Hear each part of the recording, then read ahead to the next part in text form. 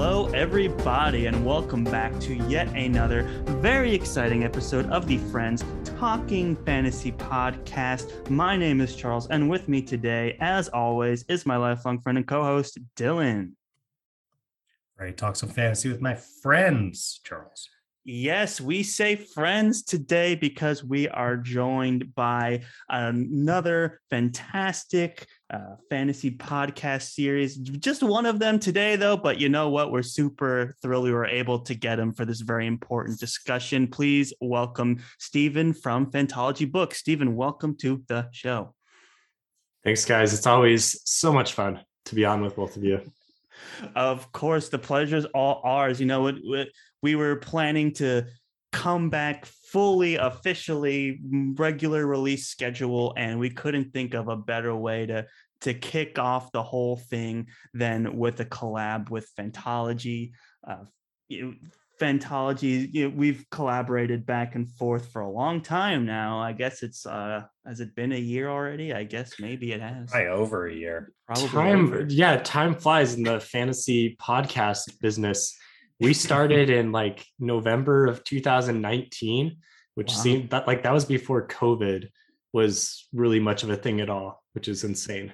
I know we started like peak pandemic shutdown, locked in, nowhere to go, and so it's been a while, I guess. And we worked with you probably within the first 6 months or so of doing it. So I would say, we've been doing podcasts together with Phantology, as we've always said. When we have you on, we love to share that fact. So, and they're also over this year plus of time, they've sort of become our resident Cosmere experts, Cosmere collabs. Oh boy. Okay. I know that makes you nervous every time I say it, Stephen, but you're more knowledgeable than we are.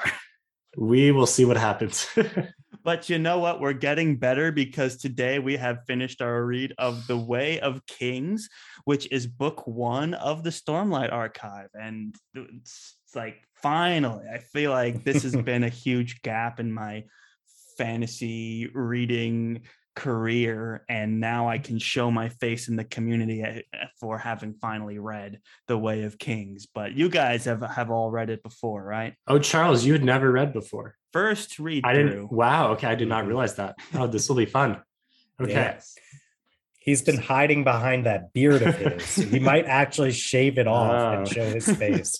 So it's not just Gentlemen Bastards that we're waiting on. Steven, how could you? I've been hiding. Just people have assumed I've read a whole bunch of stuff I haven't read. But you know what? The podcast has been a good reason for us to read this, and we wanted to come back big. And what better way than with one of the most popular modern fantasy epics of our time, The Way of Kings. And I was super excited to get into this, and Dylan and I knew right away, it's like, okay, well, if we're going to come back and we're going to do Way of Kings, we got to reach out to Phantology, because you guys came on for our Emperor's Soul discussion, and that was a lot of fun. And you guys have made such fantastic content around the Cosmere that I was like, man, I just want them involved as much as we can. So super thrilled to have you on. And guys, if you're, you like what you hear, then please go check out, Phantology Books and listen to their show. And they have a lot of Cosmere content and content on other fantastic fantasy series as well.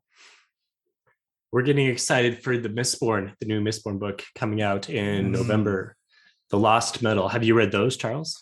I've read Mistborn. I've read the original trilogy. That was the first series that we ever discussed on the show, was Mistborn. And we both have read it. He's being evasive about Era 2, though. Yes, I noticed that. I just caught up Era 2 on Era 2. So no, I mean, the only Sanderson I've read is Mistborn, Warbreaker, Emperor's Soul, and now this Way of Kings. So didn't you read Elantris or no? I have not. Oh, yeah. So not only will your listeners be upset if we do any spoilers past Way of Kings, but Charles himself will be very mad at me. So I will swear right now, to not do any spoilers past This guy is a professional, Dylan. You're this such guy's a professional. Dylan, yes. you want to follow up with that? I know it's a great seg because now I get to do my if you haven't yet read The Way of Kings, though, it's a good time to turn this down in your headphones because we are going to spoil The Way of Kings. Nothing beyond that. Nothing else in the Cosmere. I assume we'll refrain from spoiling anything out there. And it should be a really fun discussion. And we want to have no holds barred, at least for this particular book. So I'm pumped to get into it. Yeah, let's not waste any time. The Way of Kings. So, like we said, this is my first read through. I guess we can go around the table and get our reactions for like where this book kind of stands, not just in like Sanderson's work, but in your own opinion, like your initial thoughts to reading through it. And for me, I thought it lived up to the hype in a lot of ways. It's always been kind of touted as Sanderson's magnum opus. I think even he's called it that, if I'm not mistaken. Like, this is his baby. And when he's written such famous works, and I've loved Mistborn for a long, long time. So I was pretty excited to get into this. And I see a lot of Mistborn influence. I see a lot of Wheel of Time influence in here, but it's still very much Sanderson's unique story. And there's so many great themes and characters that I'm looking to get into. But at a high level, I would say I was very impressed by the series. And as epic as it is, Sanderson's a master storyteller, and I just trusted in him to guide me through the whole thing. And it was a very rewarding experience that I think any fantasy reader could just really appreciate and dive into. So at a high level, I thought it was great. Stephen, how many you've read through all of the Stormlight, right? You're caught up. I mean, I see all those beautiful leather-bound Cosmere books behind you. So I presume you've read everything. I am caught up on the Cosmere. I did a reread before Rhythm of War came out last year. I don't remember if I reread Way of Kings though or not, because I've read it several times. At least 3 times, possibly 4 times. Wow.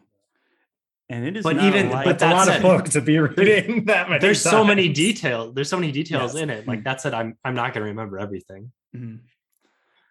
That's well said. So, like, where does the Way of Kings stand for you in amongst Sanderson's work? Man, it's always hard to do this because there's so much nostalgia that goes into this. Like, I remember reading this back in 2011, I want to say. I think I read it the year after it was released. I think it was a 2010 release.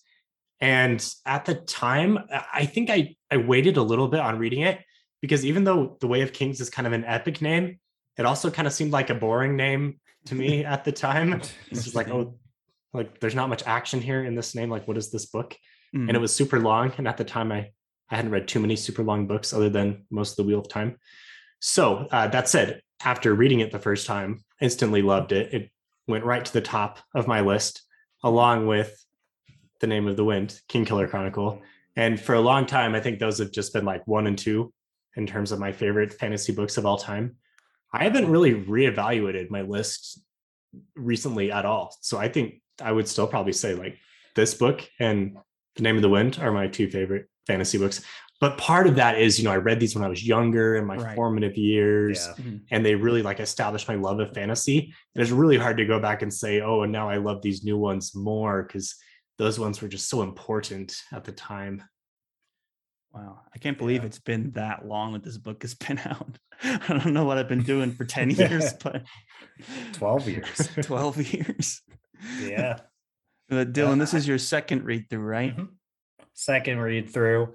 Yeah, it was really cool. I mean, I always appreciate, especially with someone like Sanderson's work, when you reread it, that you get to notice all the foreshadow. And there's stuff, I guess I don't want to say it because it'd actually be spoilers for further book, but I'll just say there's a moment with Shallan that I'm like, it's such obvious foreshadowing. I don't know if Steven's nodding, so I think he knows the moment I'm talking about. I mean, I can guess. I can guess what you're talking about, yeah.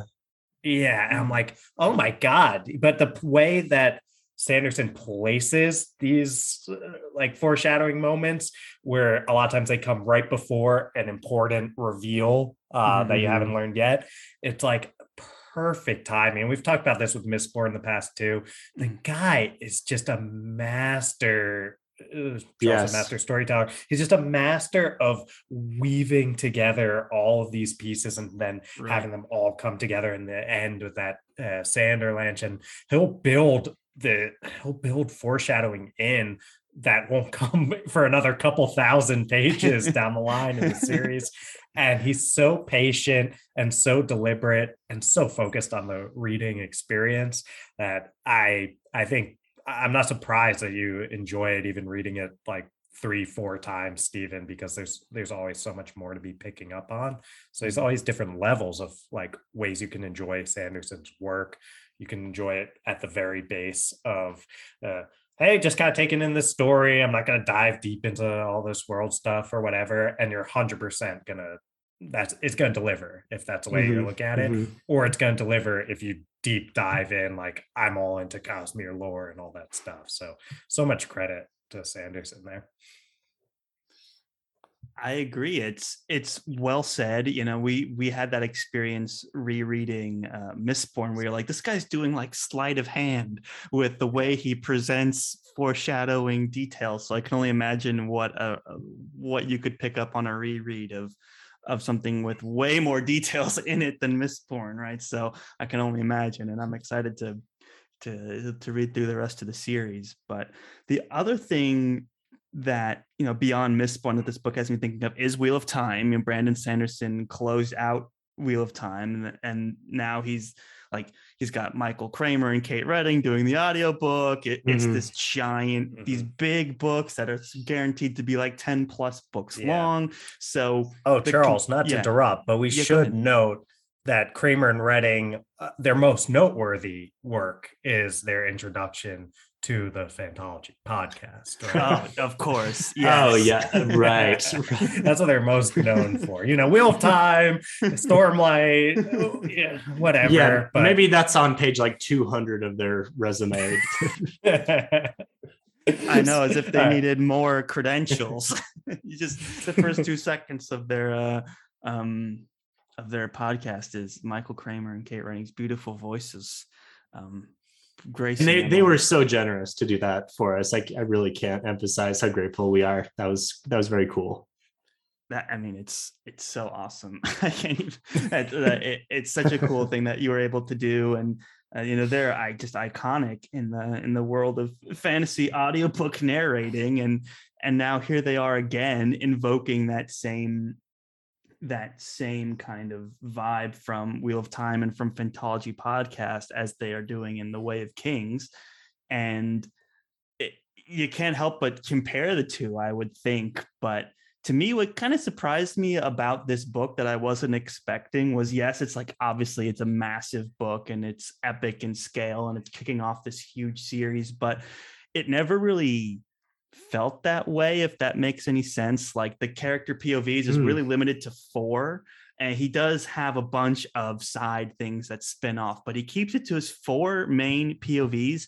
And then throughout most of the book, I don't know, Sanderson just has this absolute mastery of writing where he's able to you trust in him, and he'll just present you with, he'll remind you who the character is. He'll put you in the setting right away. He'll remind you of any details you need to know. And he always keeps the story going. I feel like when I read books like even Wheel of Time or Malazan or, any other big epic series, you kind of have to be like, wait, where I need to go into the back. I need to get to the annex here and remind me who this character is. That never happened once in this book. And I think a large part of that is just Sanderson as an author, like we've always said, is so aware of the reader experience. It's incredible.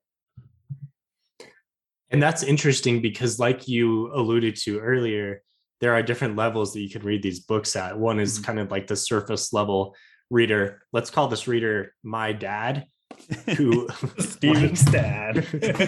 he likes the books, but is, unaware. He hasn't read any other Sanderson, only vaguely aware that a Cosmere is a thing that he should care about, and and doesn't really care about it, but he just likes the characters and the story. And then there's the readers that are like us, who are real into all the tidbits and like, oh, what does this little chapter summary snippet mean in terms of the larger context of the Cosmere and all of this. So it's amazing that he can keep both level of reader involved. For sure. And to his credit around that, I just came off reading another behemoth of a book, The Prior of the Orange Tree by Samantha Shannon. Oh yeah, and, this is well, I don't want to distract from this, but I'll ask you your thoughts off the air after. But sure. I'll say I was very ambivalent about the book. There's a lot that she does really well, but something that didn't work as well for me. It's like an 800+ page book, and I could not follow all the different characters that well at all. And she even had one of these character list things in the back, like an appendix I was going back to. I still was like, oh my God, who is this person? And there are probably less characters in that book than there are in The Way of Kings. And the book is hundreds of pages shorter. And at the same time, I never have an issue following which characters, what they're up to, like what their rank is, all that kind of stuff, because Sanderson's writing style is just so clear. And he has this ability with his minor characters to always like give them some sort of hook about them that's memorable. So I think of something like one of my favorite minor characters, or side character maybe is better for him, is like Rock. And just the way that he speaks, and he's always saying like, this thing is not like a thing that one should do, is like, he keeps saying this thing, or it's something like in Mistborn, not that Sazed's a minor character, but Sazed's always like, I think. It's Sanderson just has this ability to remind you through tics and character traits, these cues that, oh, this is that character. He's just, I don't know. It's brilliant. And I don't know exactly how he does it, but I know I'm never confused when I'm reading. I think another thing he does really well to establish characters is, yes, he creates really complex, cool characters with interesting motivations and all that stuff, but he starts it off pretty simple. Like he said, he just kind of sets up a character almost as like an archetype, or, here's your thief character, here's your heretic character, here's your priest character, whatever. And then from there, he builds onto the layerings, and he reminds you of who it is, but it's a slow burn of adding on additional things. So when you go back to him, you're not like, oh, what are the 20 details I need to know? It's like, here's what I need to know. And then let me add one more thing and one more thing. And then let me remind you. And then let me add one more. Right.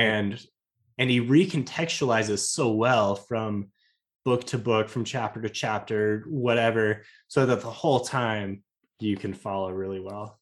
That's so true. The way he's able to parcel out information is fantastic. And it's like you said, it's not that it's any more or less complex in nature than Wheel of Time, Malazan, another epic series, but he always makes it seem simple and then layers it on. I agree completely. It's really a craft. I also, something that surprised me for a book this big was like, when you think about the action and what actually happens in this book, it's actually surprisingly contained. I feel like, unlike, say, Mistborn or another work of Sanderson's, this book was very introspective. And I kind of wrote in our discussion topics, like this idea of all the like action and tension, like I'd say 80% of it is coming internally from characters worrying about stuff. And it's a very philosophical book, which surprised me. I never thought of Sanderson as like this philosopher, but he's like, what is a human life worth? So you're like, damn, okay, Sanderson, like, let's explore that. And he takes a lot of time with that. Certainly you get the payoff of exciting action sequences, and he always knows when to kick it up. But I mean, most of the times we're in these characters' heads, like Kaladin is just suffering internally this whole time, and that's mostly what's driving his plot forward. It's a fascinating way to tell an epic fantasy story. It's so much like Lord of the Rings or something, where it's like, oh no, the ring wraith is here, we got to move to this area, and no, now these guys are here, we got to move to this area. But Kaladin's like sitting in a cage just thinking for chapters and chapters, and you're like, this is truly fascinating way to bring excitement and energy towards the story. I don't know if you guys would agree with me on 100%.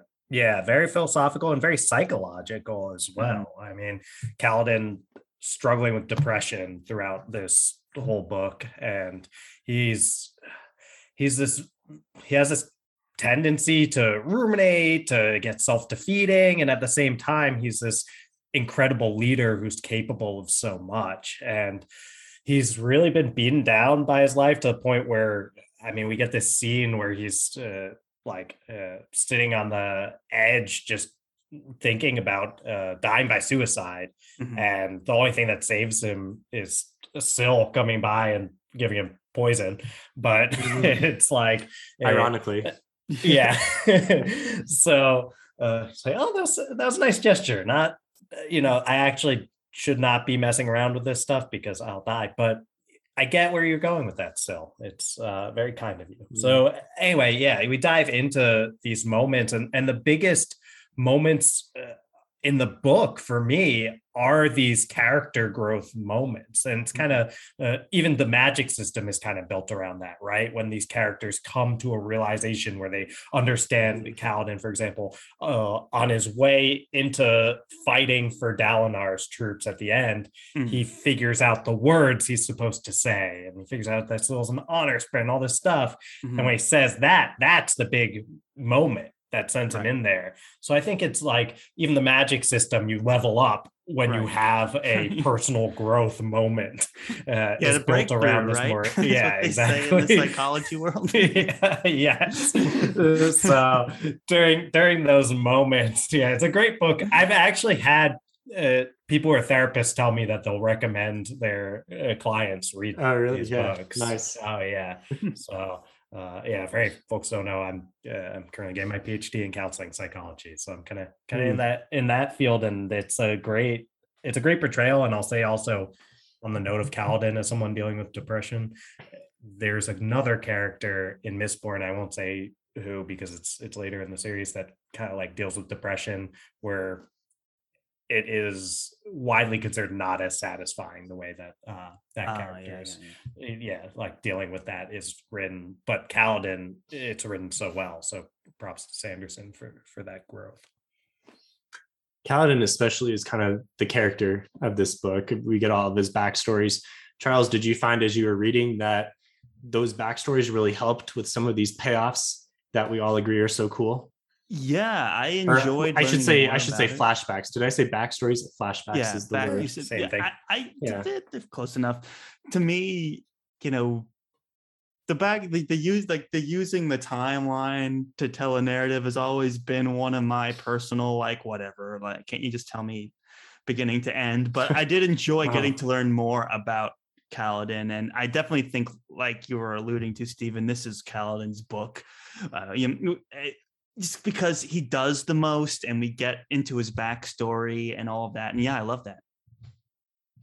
So you didn't find, so one thing that I thought I've always loved about the book is the structure of the flashbacks, of taking you at the beginning up to the point where he's super awesome. And then next chapter, he's a slave. And so as a reader, it's so jarring, like, what just happened? Why in this position? And you don't find out until way, close to the end of the book. And I thought that single thing was enough of a conflict to just like drive me through all of these pages of him just sitting around in the slave cart and moping around and stuff. Because the whole time I'm like, what in the world happened to take him from awesome to slave? And then the final reveal is so satisfying to figure out, but also so infuriating to learn about. Right. And that's gonna, further drive the plot into the future as well. Yeah, that's well said. I know that whole time I was sitting there being like, what did Kaladin do to fall from grace?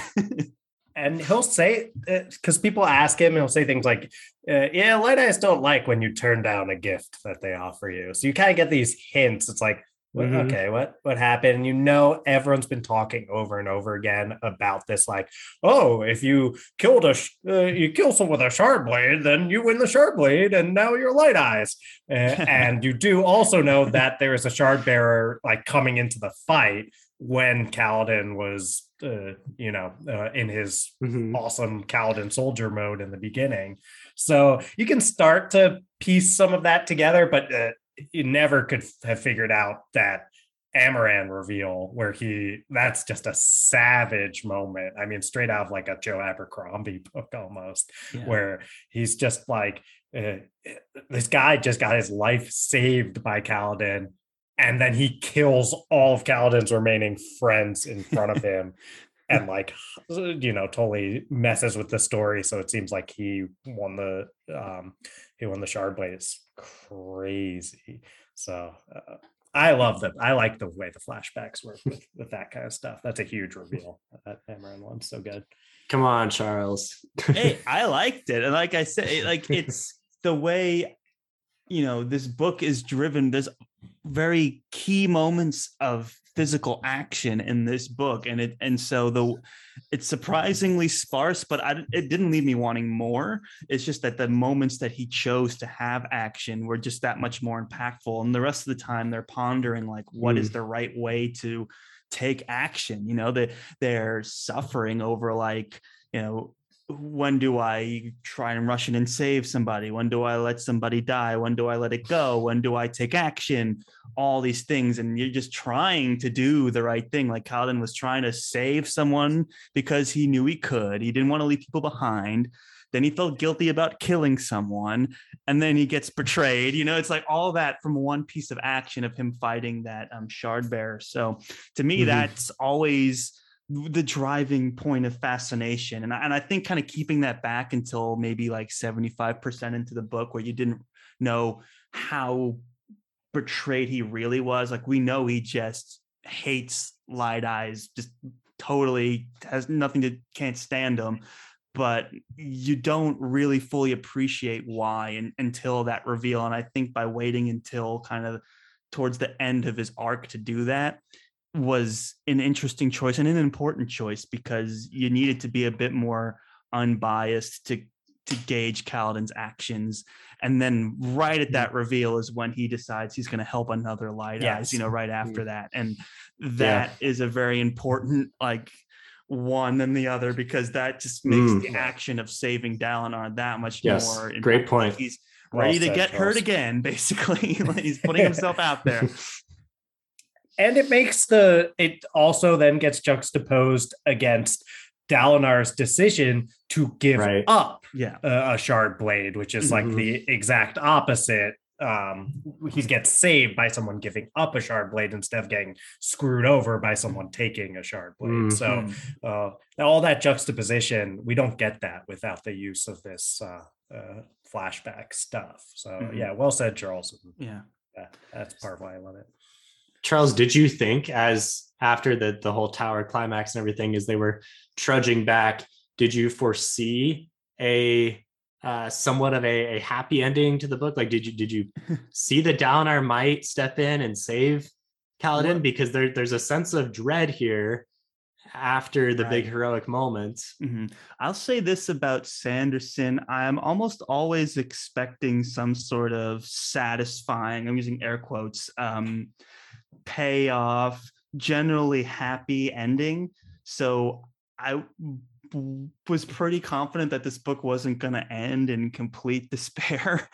And so I was like, I wonder what moment of like heroics are going to happen at the end of this book. I couldn't foresee necessarily who was going to save who, but I think we were waiting for that moment of heroism. But what this book does that makes it so unique to me compared to other fantasy books I've read is that, Kaladin will save the day, but Sanderson never lets Kaladin or Dalinar or Shallan off the hook for any action that they take, even the heroic ones. And I that's what makes this book a bit more modern feeling to me and a bit more unique compared to other Sanderson works. Is he's like, Kaladin, you just like saved everybody. He's like, yeah, but I saved 10 people and killed like 30 people on the opposing side, and I actually kind of liked them just by the way they were showing me honor in the battlefield. Like, was it worth killing this person to save that person? Did I do the right thing? Like, I'm happier, but was that like virtuistically the right thing to do? You know, he's still not sure, and he ends the book not being sure. The only peace he can find is when he's eating stew with his friends, which I appreciated quite a bit. But that's the interesting thing for me. It's like he's heroic, but he's also still not sure. And this book constantly has this theme of honor and the value of human life, that it's constantly going back and forth. It's like, can you be heroic without also being kind of hypocritical at the same time? And that to me is the more fascinating piece. Like, he is heroic, but he still doesn't get off that easy. He still has to suffer internally over being heroic. I think that almost gives it an element of, I know this term gets overused, but it's a little grimdark, where there's no absolute moral right or wrong, but it feels different than the books that are more classified as grimdark, like the Mark Lawrence, the Broken Empire trilogy, or like Abercrombie, who we all love. But because with Sanderson, there's always this feeling of hope underneath it all. Like, things are going to work out in some way. And bad things may happen, but ultimately, like, right will prevail somehow. You know, bad things will happen, but we are going to win. Right. With Abercrombie, it's more of like, is anyone ever right here? Like, yeah. I mean, that's something that I do appreciate about Sanderson, and we're big grimdark fans, but when you start reading a ton of grimdark, it is nice to read Sanderson and have someone who's just like uncynical and willing to have heroic people do heroic things. And I know for me, moments like when Kaladin and the bridge crew go back and save Dalinar, moments like where Dalinar gives up Oathbringer because it's an honorable thing to do. There's a lot of payoff there, and you don't want that to be the only thing that any characters ever do. You don't want just be heroes doing heroic things, but Sanderson makes them earn it. Sanderson also has characters that, you know, are more morally gray, but are real heroes in the book. They're, you know, they're true heroes. They have faults, but they do the noble thing. And I do really like that. It feels like old school fantasy, but with a modern feel to it. I agree. That's interesting. And Stephen, the comparison to grimdark is interesting, because it's like Dylan was saying, it's like there are heroes, but where the grimdark kind of element comes in is that being a hero isn't that easy, and there is a cost to it. And what I like about this book, you know, say we love grimdark, but it's comes like, oh, if you're being good, you're being naive, and if you're being bad, you're being practical. You know, it's kind of like the grimdark way. Yeah. Whereas in this, it's like all they want to do is do good. They just don't know how. And they never feel like they've really done a good job, because there's always a price or a cost, or it has to involve killing. Is like all I want to do is protect my friends. Like, that's like, why is that so hard? And they struggle with being heroes. And anytime they try and do something heroic, they end up, you know, killing a bunch of people on the enemy side. And that to me is where the unique flavor of this book comes in. And it's like, it's more honest too. It's not just some like satire on the classic good versus evil. It's like, this is good versus yourself. It's like good versus your internal monologue. Because when you're in a position of power, you have to make tough choices, and then you have to live with those tough choices. And I think Kaladin and Dalinar are the ones that really show that the most. And you get some really great quotes out of it, kind of this whole idea of like paying it forward business. Like, you have to be the good you want to see in the world. There's one line that I love. Strength does not make one capable of rule. It makes one capable of service, which is such a good line. And it's like, yeah, we are powerful to protect others. And sometimes that means, you know, doing things we don't like to do and weighing these heavy costs. There's also a line somewhere about like, the common man saw their king doing work, then they might appreciate the hard decisions that the ruler has to make, that is more mental because they have to make these tough decisions. I kind of forget the quote, but it's permeated throughout the whole story. And that to me is like the fascinating uniqueness to the tone of this book. Yeah, I do love that scene where Dalinar goes out and he just starts doing labor himself. He's doing it with like his shard blade and stuff. If I'm remembering, these are good for more than just killing. Exactly. Isn't he like digging a latrine pit or something like that? Something like along those lines. Building a wall. Yeah, he's digging a trench of some kind. Yeah, just like blue collar work, and he's out there doing it, and he is thinking through this like, okay, we have some of the most amazing technology in our hands with these sharp blades. It's like all we use them for is killing other people. Why? Imagine if we used all of them to actually build and create and all this kind of stuff. And he's just one guy out there making very little difference when he's doing that. We're actually like, actually, Dalinar, you're best used elsewhere right now. I do think like Navani comes up to him and she's like, what are you doing there? He's like, I need to build things. I don't know. Like, please leave. You just needed to think for a while. He needed some space. But yeah, it does have those elements to it, and those philosophical things that I know Charles was talking about. And we get Kaladin with the like, can you protect people by killing people? Like that's the golden question that he's grappling with throughout this whole book. And again, we don't get that answered. It's more questions than answers. Yeah, the question of the greater good is something that comes also with Taravangian, who I think Charles, you don't know a whole lot yet about, but you kind of get a sense that there's something going on there. The epilogue is from the epilogue about his intentions. And it is very like Machiavellian how he speaks about the like, because he's the one who he sent Seth to go kill all those leaders. Right. So it's like, and he is trying to justify his actions, and he is putting himself in the role of the hero of his own story. So I do always appreciate when villains do that. Yeah, and he's like, I'm trying to stop the world from ending. We're all going to die anyway. So like, okay, not a bad point, I suppose. And as you read, goes against the philosophy. Yeah, go ahead, Stephen. Oh, well, as you read more, you'll continue to learn more about him, and you'll recontextualize more about some other characters that might surprise you, but I think really kind of lends itself to this discussion of like, what is a hero, what is a villain, can you be both? How do you justify that in your mind? It's the one thing about Sanderson is like every book you read of his, it always recontextualizes the previous books and character and what you read before, and that makes it always exciting because it just blows your mind every time. Right. It's out of control how much you can get out of a reread of this, and like even just reading straight through, and how he continues to develop and pile on and weave, and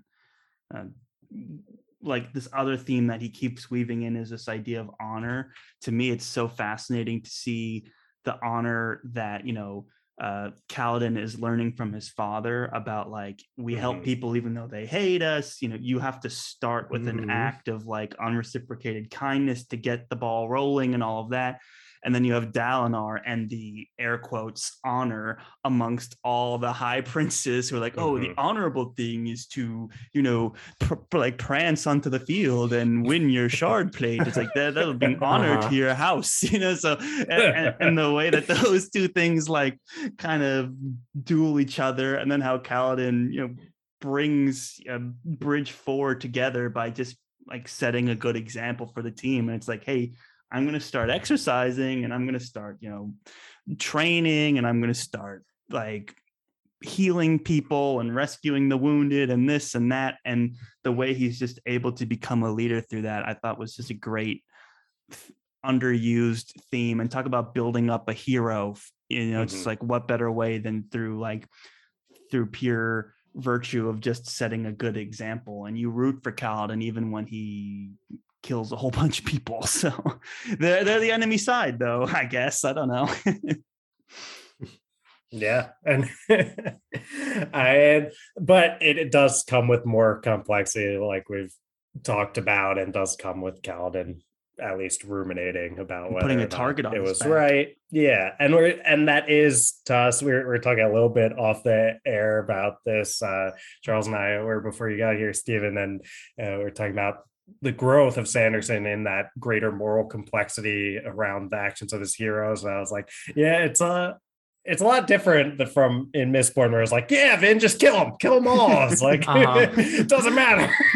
And the theme in It's Mistborn like, was trust in your friends. trust in your friends and kill the rest. So it's yeah. Now even the Parshendi who at right now they are, you don't really know what's going on with them. You don't really know what's going on with the Parchment. You do get the reveal from Yasna where she's like, they're the Voidbringers, that kind of stuff. Mhm. But you really don't know what's going on, but you get these moments from both Dalinar and Kaladin's perspective where they're killing them and they're like, these are not just like, for lack of a better way of putting it, they're not just seem orcs.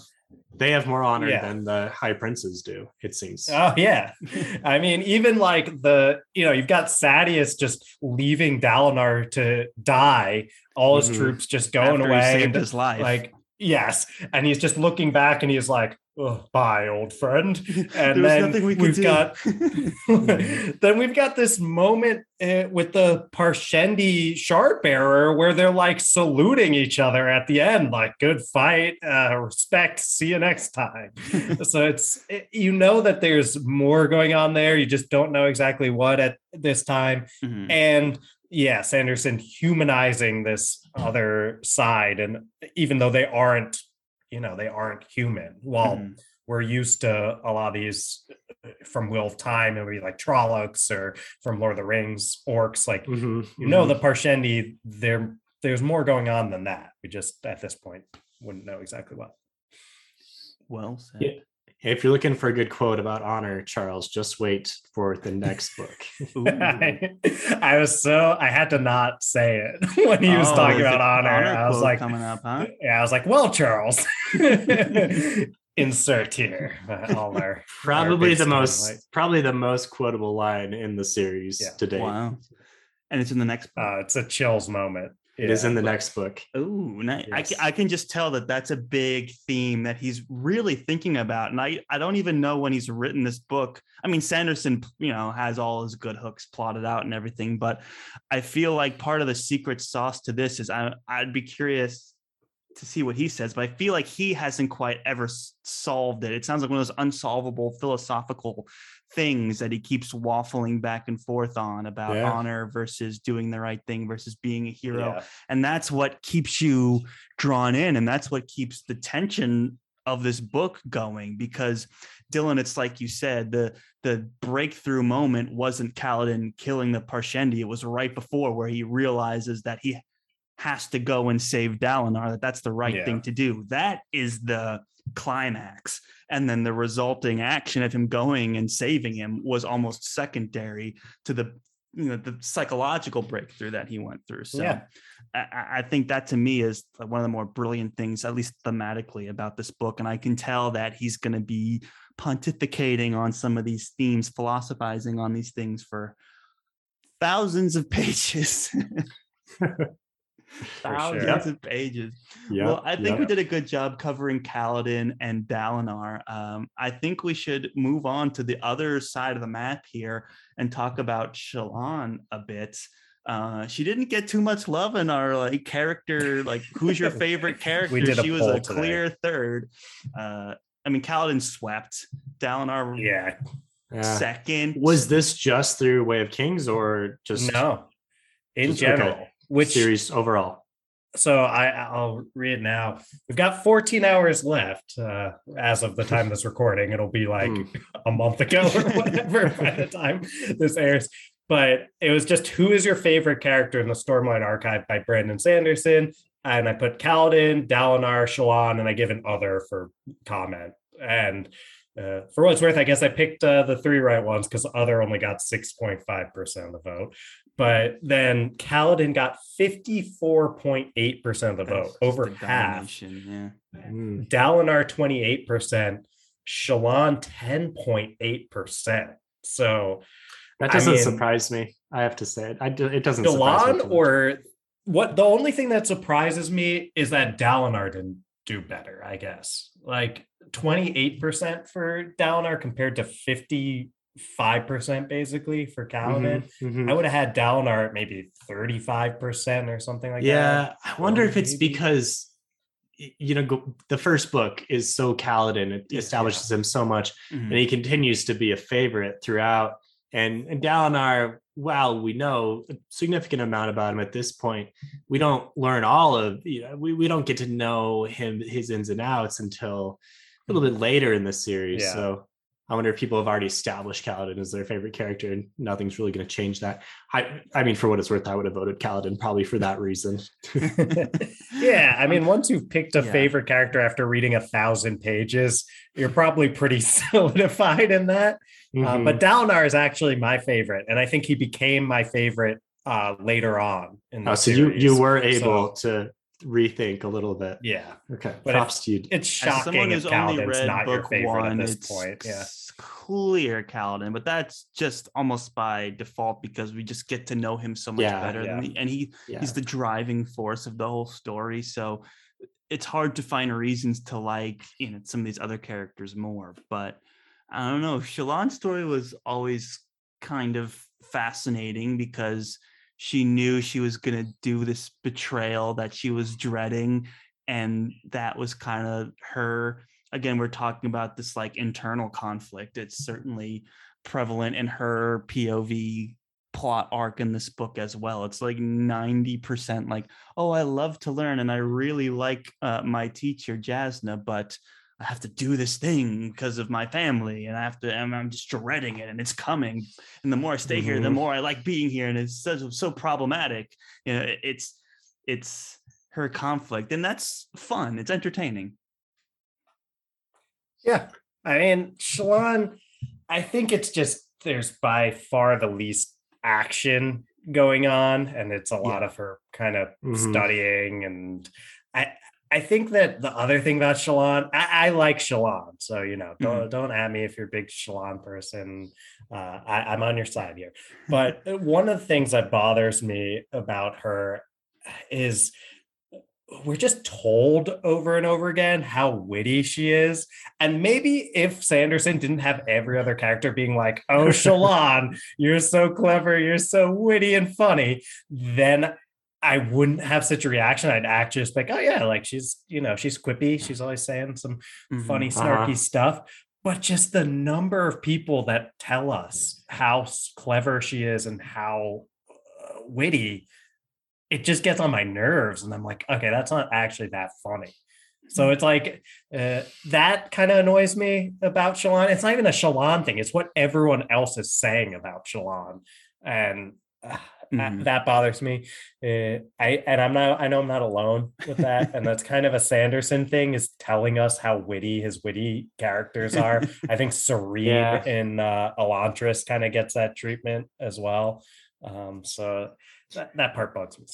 Yeah, she does kind of come across maybe a little more of an archetype as like the plucky farm girl that's, smarter than everyone else in her village. And here she is now like faced with some challenges and she's going to rise to the occasion. You learn a lot more about her later on in the series. So I don't want to say she's a bad character, but I do think some of the humor is not always my taste. It's not quite as clever as like the Abercrombie humor in not his in the books. Same stratosphere. No, it's not. It's not in the same. But Abercrombie's like, you've named the best guy in the genre. Yeah. When it comes to the funniest, that's fair. Yeah, it's not quite Abercrombie or Eames or anything. But some people do like really love her humor, and if that's your preference, like all power to you. For me, not always my favorite. There's some stuff that Sanderson does that really is funny that I'll laugh at, but there's some that's just kind of cringe, and Shallan has a lot of those cringe moments. Yeah, as Yeah, much as I love to celebrate Sanderson as an author, one of the like flaws that I've started to pick up on, if you could even call it that, after reading a bunch of his books, is whenever a character is supposed to be clever, they always just every response they have is I'm going to do air quotes again, a witty, like quick snapback of like, oh, Yeah. here's a clever thing that I'm going to say. And like, you can tell that Sanderson's being as funny as he possibly can be when he writes those, but it's just like, oh, dude, come on. Like when I read, is it Warbreaker, where they have the character that's like a god, and like he every 2 seconds was like, oh, I'm too drunk for this, Light or Song, whatever I it is, think, or like, right? oh, being a god is so exhausting. Yeah, Light Song. And you're like, okay, like chill with the late night material. We get it. You're the witty character. Let's kind of get past that. You know, his way of expressing wit and cleverness is these quick response one-liners that comment on what the person just said and like turning it back on them. And you're like, this again with Shallan. And even like in the thing, it's Shallan, it's like, oh, I do that all the time, don't I? People say it's annoying. And it's like, well, at least you're aware of it. That helps. That was like right in the beginning. And some people, that's their humor, and that's fine. For me, I'm more of the sarcasm, the dry humor is really what kind of makes me chuckle. Right. I think it's funnier when Rock is like making a rock soup. Like that to me is funny. And like everyone's asking, like, I know you put rocks in it. And he's like, how dare you? Like, that's funny. Oh, Rock is really funny. I love Rock as a character. And just the ideas of Rock's culture are really funny. Just like how he looks down on everyone for like, even just that he thinks everyone's taking way too much oxygen down here, I think is really funny. Just the airsick lowlander joke always lands for me. Yeah. But Dylan, you had some nice things you wanted to say about Shallan? Yeah. I mean, I think that Shallan has some of the interesting moral quandaries going on as well. A lot of them it's tough with Shallan because the next book is going to be a much bigger one. There's a lot to kind of talk around in only this book. Yeah. She does get the best kind of reveals in this, like setup payoff kind of reveals in this book, you know, when she learns about Jasnah's true nature of being able to transmute without the soul caster, and then like there's an assassination and there's poison, like that stuff is fascinating, and like that was some more of the intriguing action in the book. So I thought that was fun, and I do like the idea of Jasnah as well being this basically straight up heretic who's just going around dunking on everyone with her philosophy. And Shallan's just trying to make some sort of relationship with her, and she's just not capable of it. And like seeing that start to come together, it felt very honest, and it got kind of sweet at the end too. About how you start to see Jasnah kind of let some walls down that she's had up for a very long time. So I thought that was a very interesting dynamic as well. And it hits back to the previous question of like, well, can we kill bad people? Because it's going to be for the greater good when Jasnah goes and just assassinates all of the, were they thieves? What was like muggers? We don't exactly know what they were we know at least they were going to steal from them, and they're kind of like, they might have killed us, or and Jasnah's like, well, you know, they deserved it, and Shallan cannot get her head around it.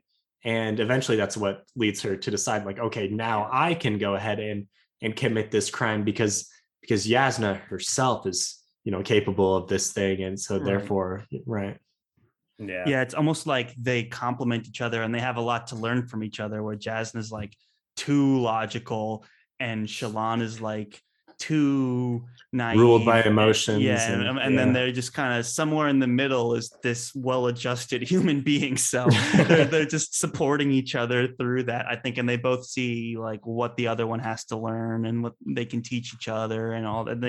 They see good things in each other. So that to me was a very strong part of the Shallan arc, was their relationship.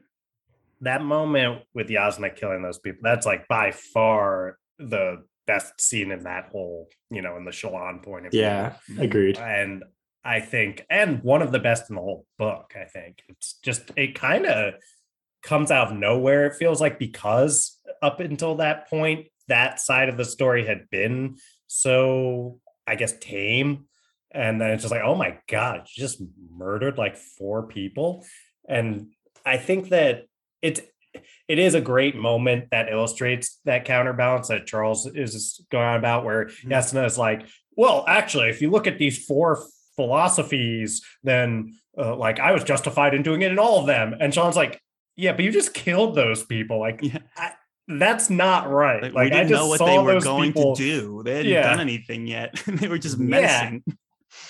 And the emotional side of Shallan and just kind of her, I don't know what to call it, like her intuition is like, no, I just watched people like go up in flames and die painful deaths. Like, I know that's not right. Yeah, like Right. I'll look up all the philosophies, and she's smart enough to understand, like, oh yeah, if you do look through this lens, Yasna was justified for this reason. But she does just have that intuitive side that Yasna doesn't have as much, where she's like, I still don't think you should go around murdering people. And you gotta respect that, because I mean, it's complicated, but I don't know. I would have been really distraught if I was in Shallan's Pretty point of view there. traumatizing I thing would to not witness, for sure. Yasna was not bugged at all. She just went out with the intention of doing that. She's like, oh, that made total sense. It's like, no wonder you're alone. Logic. Jeez. Yeah. Oh God. I do love how, I love that Sanderson, we know Sanderson's a very religious guy himself. And I think his willingness to try to like take on Yasna's point of view around religion and like give it its due, rather than projecting his own views and like straw manning her, like making her like be wrong. It's like, no, she's super smart, and like here's how she would see all those things, and you might not agree, but she's very good at justifying her points. I respect that a lot from Sanderson. He's really, props to him. Yeah, for sure. He's always really good at taking an honest look at whatever point of view that his character is coming at, and doing so many different types of characters. And sometimes he does it by like doing research and gathering opinions from people in real life that he knows, which just makes it seem super realistic. So yeah, major props there. With the Yasna action scene, I guess it kind of parallels, or it's a little similar to the opening sequence with Szeth, where he's showcasing the magic. Yasna's showcasing the magic in a different way. Both are killing people and kind of setting up this question of, like what is right, what is honorable, etc. And I think doing both of those things is another thing Sanderson does really well. Of we've heard it a lot, but the show don't tell type entry into the magic system, because we don't want to sit around and have you tell us all about, here's the way that the magic works as I open up to page 1 of the textbook. But you can see directly, and you get more of an explanation with what Szeth is doing than what Yasna is doing so far. And so, Charles, I'm guessing you have an inkling that there's a lot more complexity to this whole I can tell that there's a ton of stuff going on with this magic system. Like there's like an appendix at the end of the book that goes into this balances out with this and can transmute this. I'm like, none of this happened in this book. I have no idea what he's like. What does blood have to do with this, have to do with that? And I can tell that there's a lot more to come, but I know what I need to know to appreciate the story so far, and I'm very happy with that. And it's like you said, you have the Szeth, Jasna doing similar things. And yeah, I think to pile on about Sanderson's ability to have these kind of, like Dylan was saying, that word counterpoints. It's textbook Sanderson. Even the magic systems have pushes and pulls and opposites and stuff. And I think the way he approaches characters is the same way. It's like no character is going to be like the preachy, always right straw man person. It's like the counterpoints around them or in their own characters, what makes them a character. So I don't think he would ever fully buy into one idea for a character. And that's all these characters in this book, I think are great and well thought out. There's no one I really have a problem with. Even like Shallan's brothers, who are the obvious bad guys. It's like this where he was pontificating while torturing an animal, pulling off legs one by one. I'm like, okay, Sanderson, I get it. He's the bad guy. Yeah. You know, Sanderson's very good at making a character very obviously the bad guy. I don't know if there's going to be anything good about him. We'll see, but I can kind of tell that he's just an all-around unpleasant human being. But you know, he's the way they describe him, like ripping legs off of crabs, and like some are too small to have the satisfying like pop of the leg coming off, so he needs to find the bigger animal and pull that one off. I'm like, dude, this is gnarly stuff. You get a sense that Shallan comes from a pretty messed up background. Yeah, props to Shallan for being as well adjusted even as she is. Right. Well, it sounds like the way he wrote it is like she was kind of shielded from the abuse of the dad. So that's why her brothers are more messed up than her, I think, was kind of like what they were getting at. We don't know the full story, but I kind of picked up on those details a bit in his chapters of like, yeah, Shallan was just locked away, but we bared the grunt of his bad deeds. Well, read and find out, Charles. Yeah. I will read and find out for sure. So Raffo, as the kids say. Yeah, beyond the raffle. I think I heard Michael Kramer say that once somewhere. Somewhere. May have been the Fantology intro. I don't know.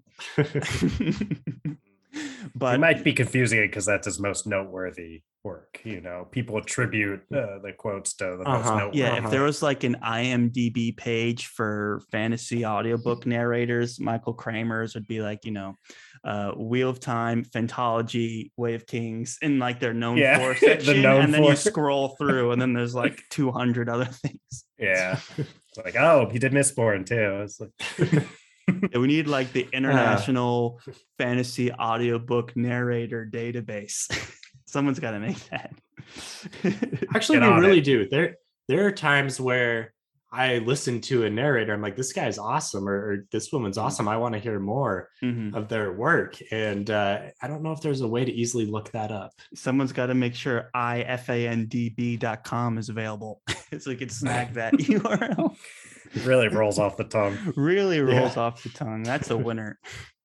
But so I think we've covered Shallan. For the sake of time, we can move on to the last like main POV character, who is Szeth. Szeth, to me, you know, Stephen, you were talking about in the beginning how Sanderson slowly rolls out the facts you need to know about the greater world building that's going on. I always felt like Szeth was the opportunity to remind the reader, like, hey, reader, remember there's a greater story going on here. Like, don't forget, like, you spent a lot of time with Kaladin just now, but here's Szeth using mysterious powers to kill someone mysteriously. Like, there's so much more intrigue going on here. That's kind of always how I felt Szeth's role was in this story. I think that's a good way to put it. That and the interludes in general, although those maybe we're more of like, here is the world, not necessarily like there's a big conflict in the world. It's just kind of more like a showcase of different areas, which are maybe not always super interesting. But Szeth, that's a good way to describe it. And it's interesting that it comes right after the prelude to the entire Stormlight Archive, which is very much, I mean, I hate to say it's info dumpy, but it kind of is. Like, we don't know exactly what's going on. There's these mysterious people with huge blades, and this big war has just ended. And so you're just like, what is this? And maybe it's not info dumpy because we don't get any info really dumped to us, but it makes it seem really kind of like a formidable book to jump into. It's almost like this could be an intro to a Malazan book. But then the next chapter is like, okay, here's this one guy doing cool stuff with magic in a really concentrated scene. Right. I think that's well said, you know, because none of the POV characters are really magical. Kaladin, you discover has these magical abilities at like the end of the book, but Zeth is really the only one that's showing us like the full potential of what's going on in terms of the magic system in the series. So it's always kind of like this harbinger of, oh, that's some really neat stuff that none of our POV characters are really even know exists. And then of course, the inciting incident of this whole thing was when Zeth killed Gavilar at the beginning, and that starts the war with the Parshendi and all of that. So it was kind of like this inciting incident that creates this whole thing for all the other characters. So there is this bigger world building piece to everything that Zeth does. And it's kind of like, who is he? Where is he from? Who contracted him? Why is he killing these people? Like, all of these, like, what does he even do? He's like running on the ceiling and like killing 100 guys. It's like, what is going on? And then we're back to Kaladin in a cage, thinking about life, collecting flowers. It's like we are all over the place, but it always comes in at the right moments, I think, to like pep up the action, especially in the beginning of the book. So it's something that Sanderson likes to do, is kind of introduce this is what you can be capable of with the magic system, but our main characters aren't really there yet. And or at least so it's almost like at the beginning of a video game where they'll do a tutorial sometimes where you're like not even the actual character that you're going to be playing as, but you're someone who's already got like all the things you're going to unlock later on, that, and you kind of go around, you learn how to do all this stuff, and then it's like, okay, but now you're back to this level 1 person, like, oh man. exactly So it's like, that's the purpose that Seth seems to serve here, is to remind us. Obviously there's a lot of other things that he does in the plot, but early on I think that he's just kind of like, here's what we're capable of. We'll get there eventually. Like, I'm going to write I'm going to write 10 of these books. So if the Way of Kings was a video game, you'd start with Zeth and you just wreck a bunch of stuff, and then it would show the opening credits, and then you are as Kaladin, it's like, use the R stick to walk around, objective, collect 20 poison flowers. You're like, oh, what? We were just doing the cool thing. Now I'm collecting stuff. He does it kind of with Kelsier too early on. Right.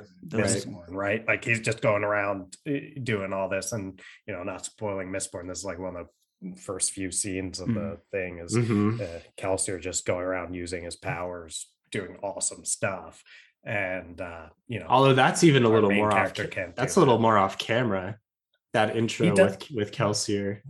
Yeah, well, there's like the prologue is off camera, but then maybe it's not the first few scenes, but pretty early on. Once the training, there's some like heist situation where he goes full powers.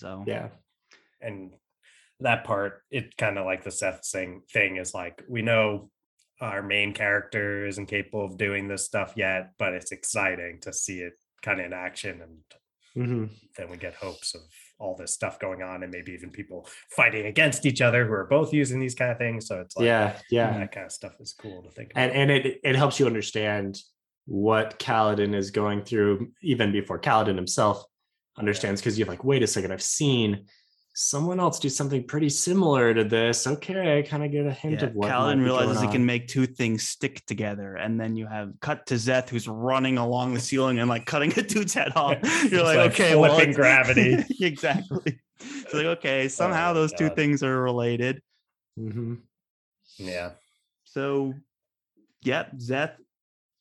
Fascinating. He's cool too with the the philosophical stuff, we should say, like the whole truthless thing where he's like, I hate everything that I'm doing right now. Like, I'm not a bad person. Like, I just really stick to these ideals to the point where I can't disobey what all these awful people are telling me, but I really abhor all the things that I'm doing. Right. And there's a moment too in, I think, his last scene with Taravangian, and he's like, I could just kill him. He's like, of course, it's like, of course, Seth didn't do that. Right. Like, even in the prose, it says like, of course he didn't do that. But it's like, he's weirdly aware, like, technically, if I go against everything I know about how I'm supposed to live as a truthless person, like I could just kill this guy right now and it'd probably make things better, but he doesn't do it. So it's cool to be in his head. He's kind of grappling with that. Wasn't Taravangian even saying that Seth was being like way underutilized or something as an assassin? Yeah. Was that, and that was something, because again, it goes to show you like how disconnected modern civilization is from like the impending doom that's coming based on the old magic. This is another very Sanderson-esque thing of like, this was stuff that's been kicked off generations ago, and you're so detached from it, you don't even recognize as a society what's happening to you.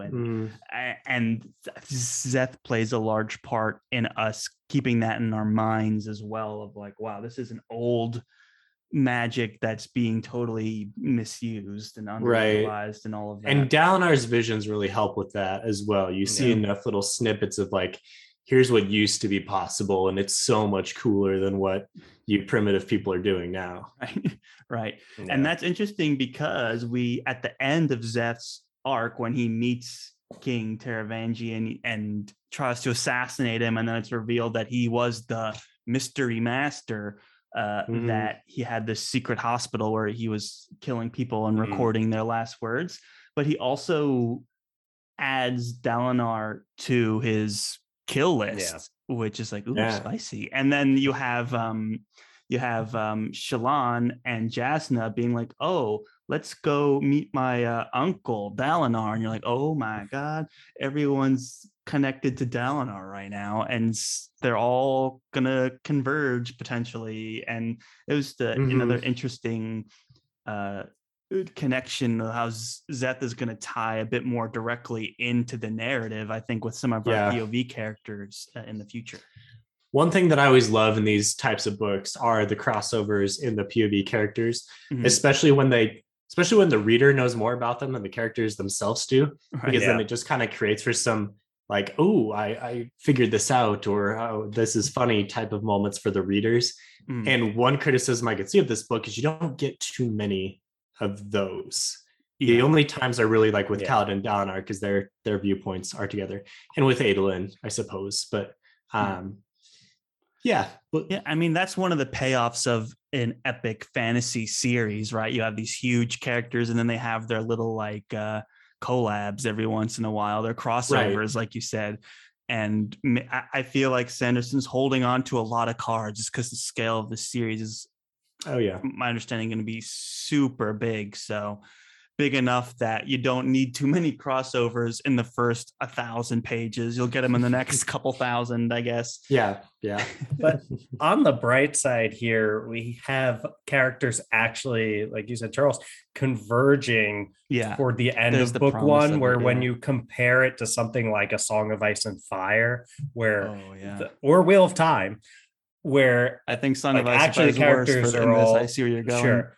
But all the characters are actually kind of together, or at least a lot of the characters are together early on in those series. And then it just starts spreading out and out and out and out. And everyone's off doing their own stuff. And it's like, what is the story about now?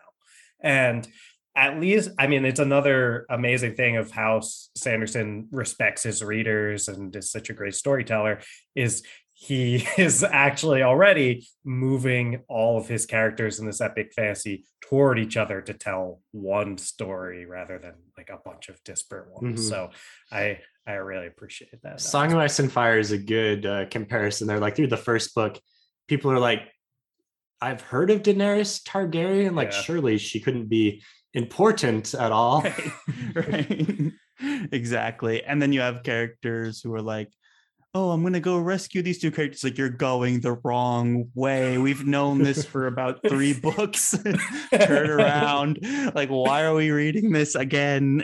Character will go unnamed for the sake of spoilers, but my Game of Thrones people know who I'm talking about. But yeah, it's a good comparison. And Sanderson is, he understands the reading experience better than anyone in the game, as far as I'm concerned. And so, like, that's his way of like hooking you into the next book, is this, you know who Dalinar is very well, even if you haven't been paying very close attention. So when everyone's like, "Oh, go get Dalinar," you're like, "Oh, I see. Everyone's gonna come together." I get it. It's a very simple way that these guys, but I imagine it's not going to be simple on how they get there, when they get there, what they do when they get there. But at least like we know the direction the book's going in, and we get it conceptually, which is another wonderful way he balances the epic nature of the series while keeping the plot pretty simple. He always likes to do that. He gives you Sanderlanche, big climax, awesome. And then like, oh, what about this plot thread where there's actually more to it? Oh, what about this one and this one? Right. It's almost like, I mean, Return of the King movie doesn't quite, it maybe not the greatest comparison, but there's a lot of endings to all of his books. Yes. And most of them are hooks into the next thing. It's like, if you liked what I just wrote, read my next book and there'll be more. Funny that you said that, Stephen, because I was texting Dylan. I was like, there's a final chapter, there's an epilogue, there's an appendix. I'm like, what's going on? And he was like, dude, isn't Lord of the Rings like your favorite series? They have like 1,000 endings. I know. I was trying to say too, I mean, I tend to like whatever. This is toward the tail end of the episode. No one's made it this far, so they're not gonna get mad at me when I say I'm not the hugest fan of that end of Lord of the Rings, and like I think the Sanderson ending here is much better than Lord of the Rings ending. And I feel like what Sanderson does is he finds a way to actually like show you clearly when things have wrapped up and then just give you that hook at the end. While Lord of the Rings is like, wait, is it over? Like, oh, no. I guess what? Okay, now there's ruffians. What's going on with the ruffians? It's like, okay, I mean, that's not in that's not in the, it's not in the Return of the King movie, to be fair. You were talking about the movie, but in the book, it's like there's even more. The book's even more, yeah. So it's kind of like weird feeling, like something feels a little bit off about the Return of the King ending for me. But the Sanderson ending is like, ooh, there's like, it's not near like the Sanderson ending is nothing near that style at all. It was just kind of funny that it was like this book is so long, and it's like, you know, oh, it was, what do they call them when they're in between parts? They were like interludes. Interlude 6. I'm like, okay, like what's how many like that's a lot of interludes, bro. That's more than I've ever seen in a story in my life. But he has the ending and the epilogue. It was just kind of funny. I was like, this book is like 1,000 pages long. Is it going to end? But yeah, he definitely indulges himself a bit here,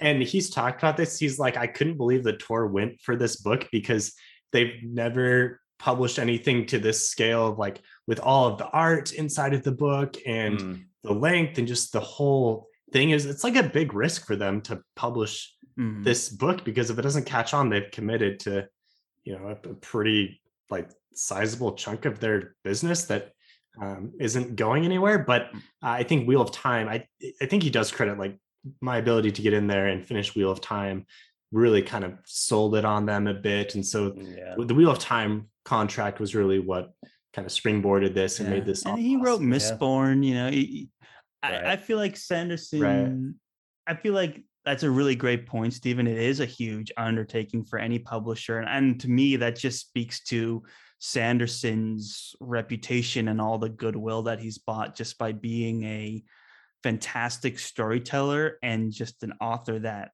writes and puts out books and delivers every single time. He's never not delivered. Like at worst, you're getting like a 6.5 out of 10 experience at worst. He just delivers. And I think, Stephen, you're also right, where it's like, this is his baby. He's more self-indulgent in this than anything. And that's almost kind of what I'm excited to see, is him not necessarily being like, okay, this is my tight, like 3-book trilogy. I set this up, I set it and I end it. And then the publishers take it and run with it, and it'll be great in paperback and this, that, and the other. He's like, it's like, I'm just going to do whatever freak thing I can think of and experiment with and push, because this is my creative liberties. This is my anything goes. I'm putting everything into this. I'm going to dump anything into this. And there is no unabridged version. Right. Right. Yeah. This is There's it. no unabridged 4. There's only bridge 4. All right, I'm sorry. I really am Oh. sorry. But a boom. Yeah. Oh, well, speaking of multiple endings, we've talked about all the main characters. We've talked about Bridge 4. And here's a good question, guys. You can cut that, right, Charles? It all stays No way. in. It's No staying. way. We don't cut on this show. Because- Unfortunately for me. Unless it's a bad spoiler. We've cut sometimes, but that's really it. But I would Bad say jokes stay. bad jokes stay. Absolutely. Here's an interesting question that I think is good to pose at the end or near the end of our discussion. What is the talent that men value most, people? You know, we're in the epilogue. This is the question that Wit poses to just some guardsmen. The answer, of course, is timeliness. So I think now is the time, you know, this epilogue, right? I don't know if they explain who this guy is that stumbles into the courtyard, because I was kind of confused at who this was supposed to be. I don't. Does it not say? Doesn't it say? I do think he gives his name. I think but it's the name there's way back in the prologue. I think is where this name comes. He's one of the dudes, right? Like the original. You gotta connect Yes. some dots. He's It's the not original, easy. He's a herald, right? Is that what he is? Yeah. Okay. Mhm. But that required some. Whoa! I got to go back like 40. It's like hours 1,000 of pages ago. audiobook Yeah. ago. Yeah. But that was the only thing that I could. But yeah, that was a little bit of. So I was like, who is this? Am I supposed to know? Like, but It's fine that you don't know. No, there's plenty of time to. I mean, pick up yeah, on it. even if it was just a mysterious being, it's kind of cool, right? It almost feels like the mid-credits trailer in a Marvel movie. You know, it's like you get the rolling credits for like 5 minutes, and then it cuts to Wit talking to the guards, being like, "What to tell him, men?" Most this guy pops in. It's like, Is that Venom? You're too late. Yeah. Yeah, is that Venom at oh gosh, what's that place? Margaritaville? Whatever that was. Right. No, it's it's the kind of thing with, as Stephen was saying, you don't need to know everything about it, and it is Sanderson. So there's that trust that you've been talking about, Charles, where it's just like, even if I don't know what's going on right now, in any way, I was down with the whole thing. Yeah. Wit's I mean, it's a tough one. I don't know how far to go with Wit from a, like, we're not trying to spoil anything in the Cosmere outside of Way of Kings, but just Wit's an interesting character to get. He's an important character that Sanderson really likes. Yes. Right. And he does give the name Hoyd at some point in this book. So he does. Yeah. He does. I was catching that. I can't say more, I guess. Some of the books that I have read, I was like, oh, this is the thing that's happening. Okay. Because, you know, when you read all of these books, a lot of them take place in the Cosmere. So these books are tied together somehow. And it's just fascinating you don't really, if we do the Stephen's dad level of reader, you may not understand that they're connected as part of the Cosmere. And I know I was that reader for a long time. It wasn't until I got into the podcasting game and researched Sanderson actively that I was like, oh. And then I think he sold the movie rights years ago became a millionaire doing that. And I was like, oh, dang. So for the Cosmere, and I was like, what's the Cosmere? Oh, it's like all his books. Okay. Got it. So I actually don't know if he really made that. I don't think authors make a whole lot at the point that he sold it for. I think it's more just kind of like a studio snapping it up. I think he'll make a lot more if the movie actually gets made. Oh, for sure. But I he's still think like it was a Kickstarter, though. Yeah, let's be honest.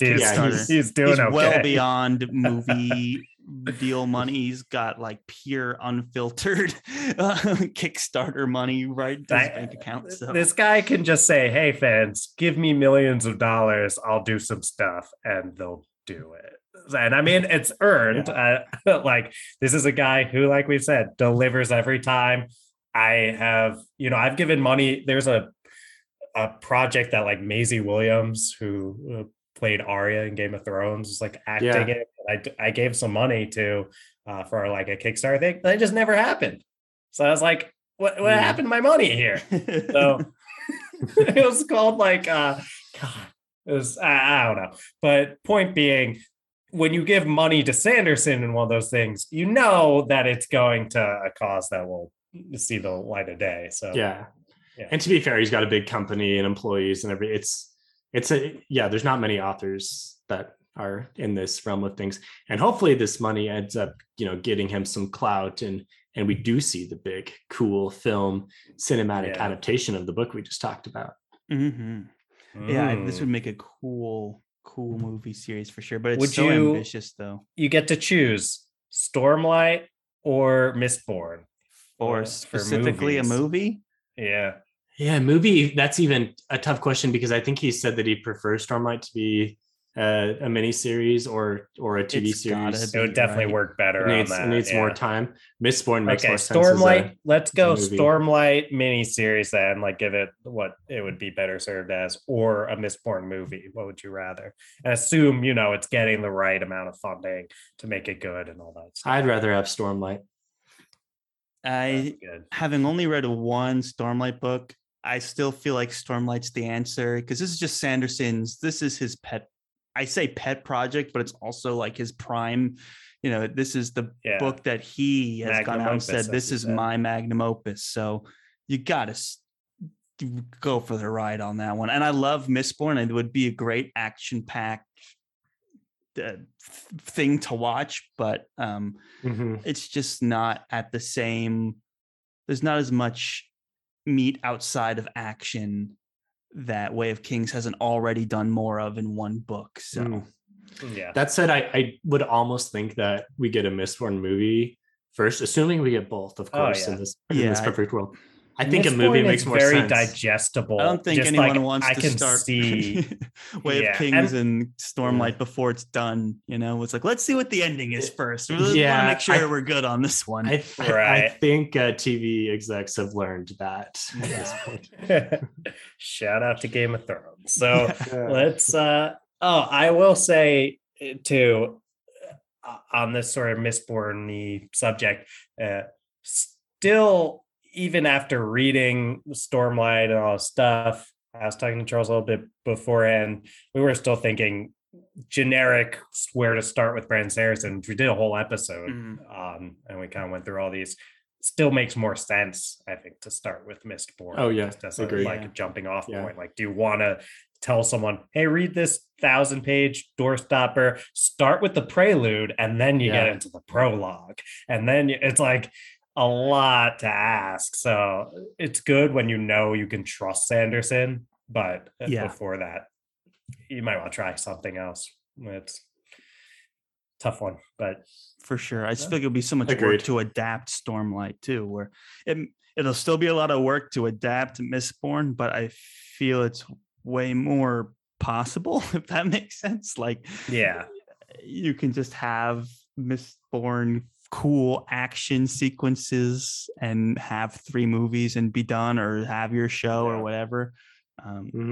You have to make some choices with Stormlight. You have to make some tough ones. So I wouldn't envy anyone with that task for sure. Yeah. I can see Mistborn in my mind's eye, when I think about a Mistborn movie, I kind of can imagine it. Stormlight, it's even the miniseries, it's kind of hard to actually get a picture of what this is all looking like. I agree. Well, I will watch the heck out of any of it. So same here. Whatever it is, we're gonna watch it. I will kickstart as many dollars as are required. But I want my money back for Corvidae, starring Maisie Williams. I think that's what it's called. Corvidae. Pay up, Maisie. Maisie. I added her on Twitter. I atted her on her birthday. I wished her happy birthday. No word in response. And he's dodging you, man. He's being really evasive since the Corvidae incident. I know. Come on, I'm one of your millions of followers. Why won't you respond to me? Well, maybe next year. There's always another birthday, right? Yeah, there's always another birthday. Well, what do men value most? Timeliness. Let's start thinking about. I thought it's wrapping this novelty. up. And there's nothing more novel than keeping an episode going far past. It's timeliness. Is this our longest? It is. It is. At first, he timeliness. says novelty, but then he's like, no, then he's like, it's actually timeliness. because someone just copies your idea a little bit later and they get popular, and then so it's like doing it at the right time was where he ended up. Yeah. Yeah. So, Right. and now it's the right time to start thinking about wrapping up the episode. Steven, thank you so much for coming on, like kicking off our Stormlight Archive book discussions. Couldn't think of a better way to do it. Really appreciate you coming out. And I'm excited to hear the rest of your thoughts, Charles, as you continue to read through. Yes, well, when we'll read the second one is yet to be determined, but I do want to read through the whole series. I'm excited to get into it, and Sanderson continues to deliver. That's all I'm going to say, and I have total faith in him for the next installment as well. But yes, thank you guys. If you like what you heard, go to Fantology. I don't know how many times you have to say it on the show. Fantology Books. They're a bunch of lifelong friends over there, and they talk about a lot of great series, and Cosmere being a prime example of what they discuss. So check them out, and then it's at Fantology Books, right? On all the socials. Fantology_books. Ooh. On Twitter. That is correct. Don't forget that underscore. Don't forget the underscore, guys. It's a key part of all this. So Fantology_books on Twitter. Check them out. Yeah, guys, this has been a lot of fun. So much to talk about in this book. It's a long episode, but it needed to be. I mean, it could easily go twice as long, but I think we hit a good spot. So, Dylan, pleasure as always. It's good to be back. And thank you all for listening. And as always, go forth and conquer, friends.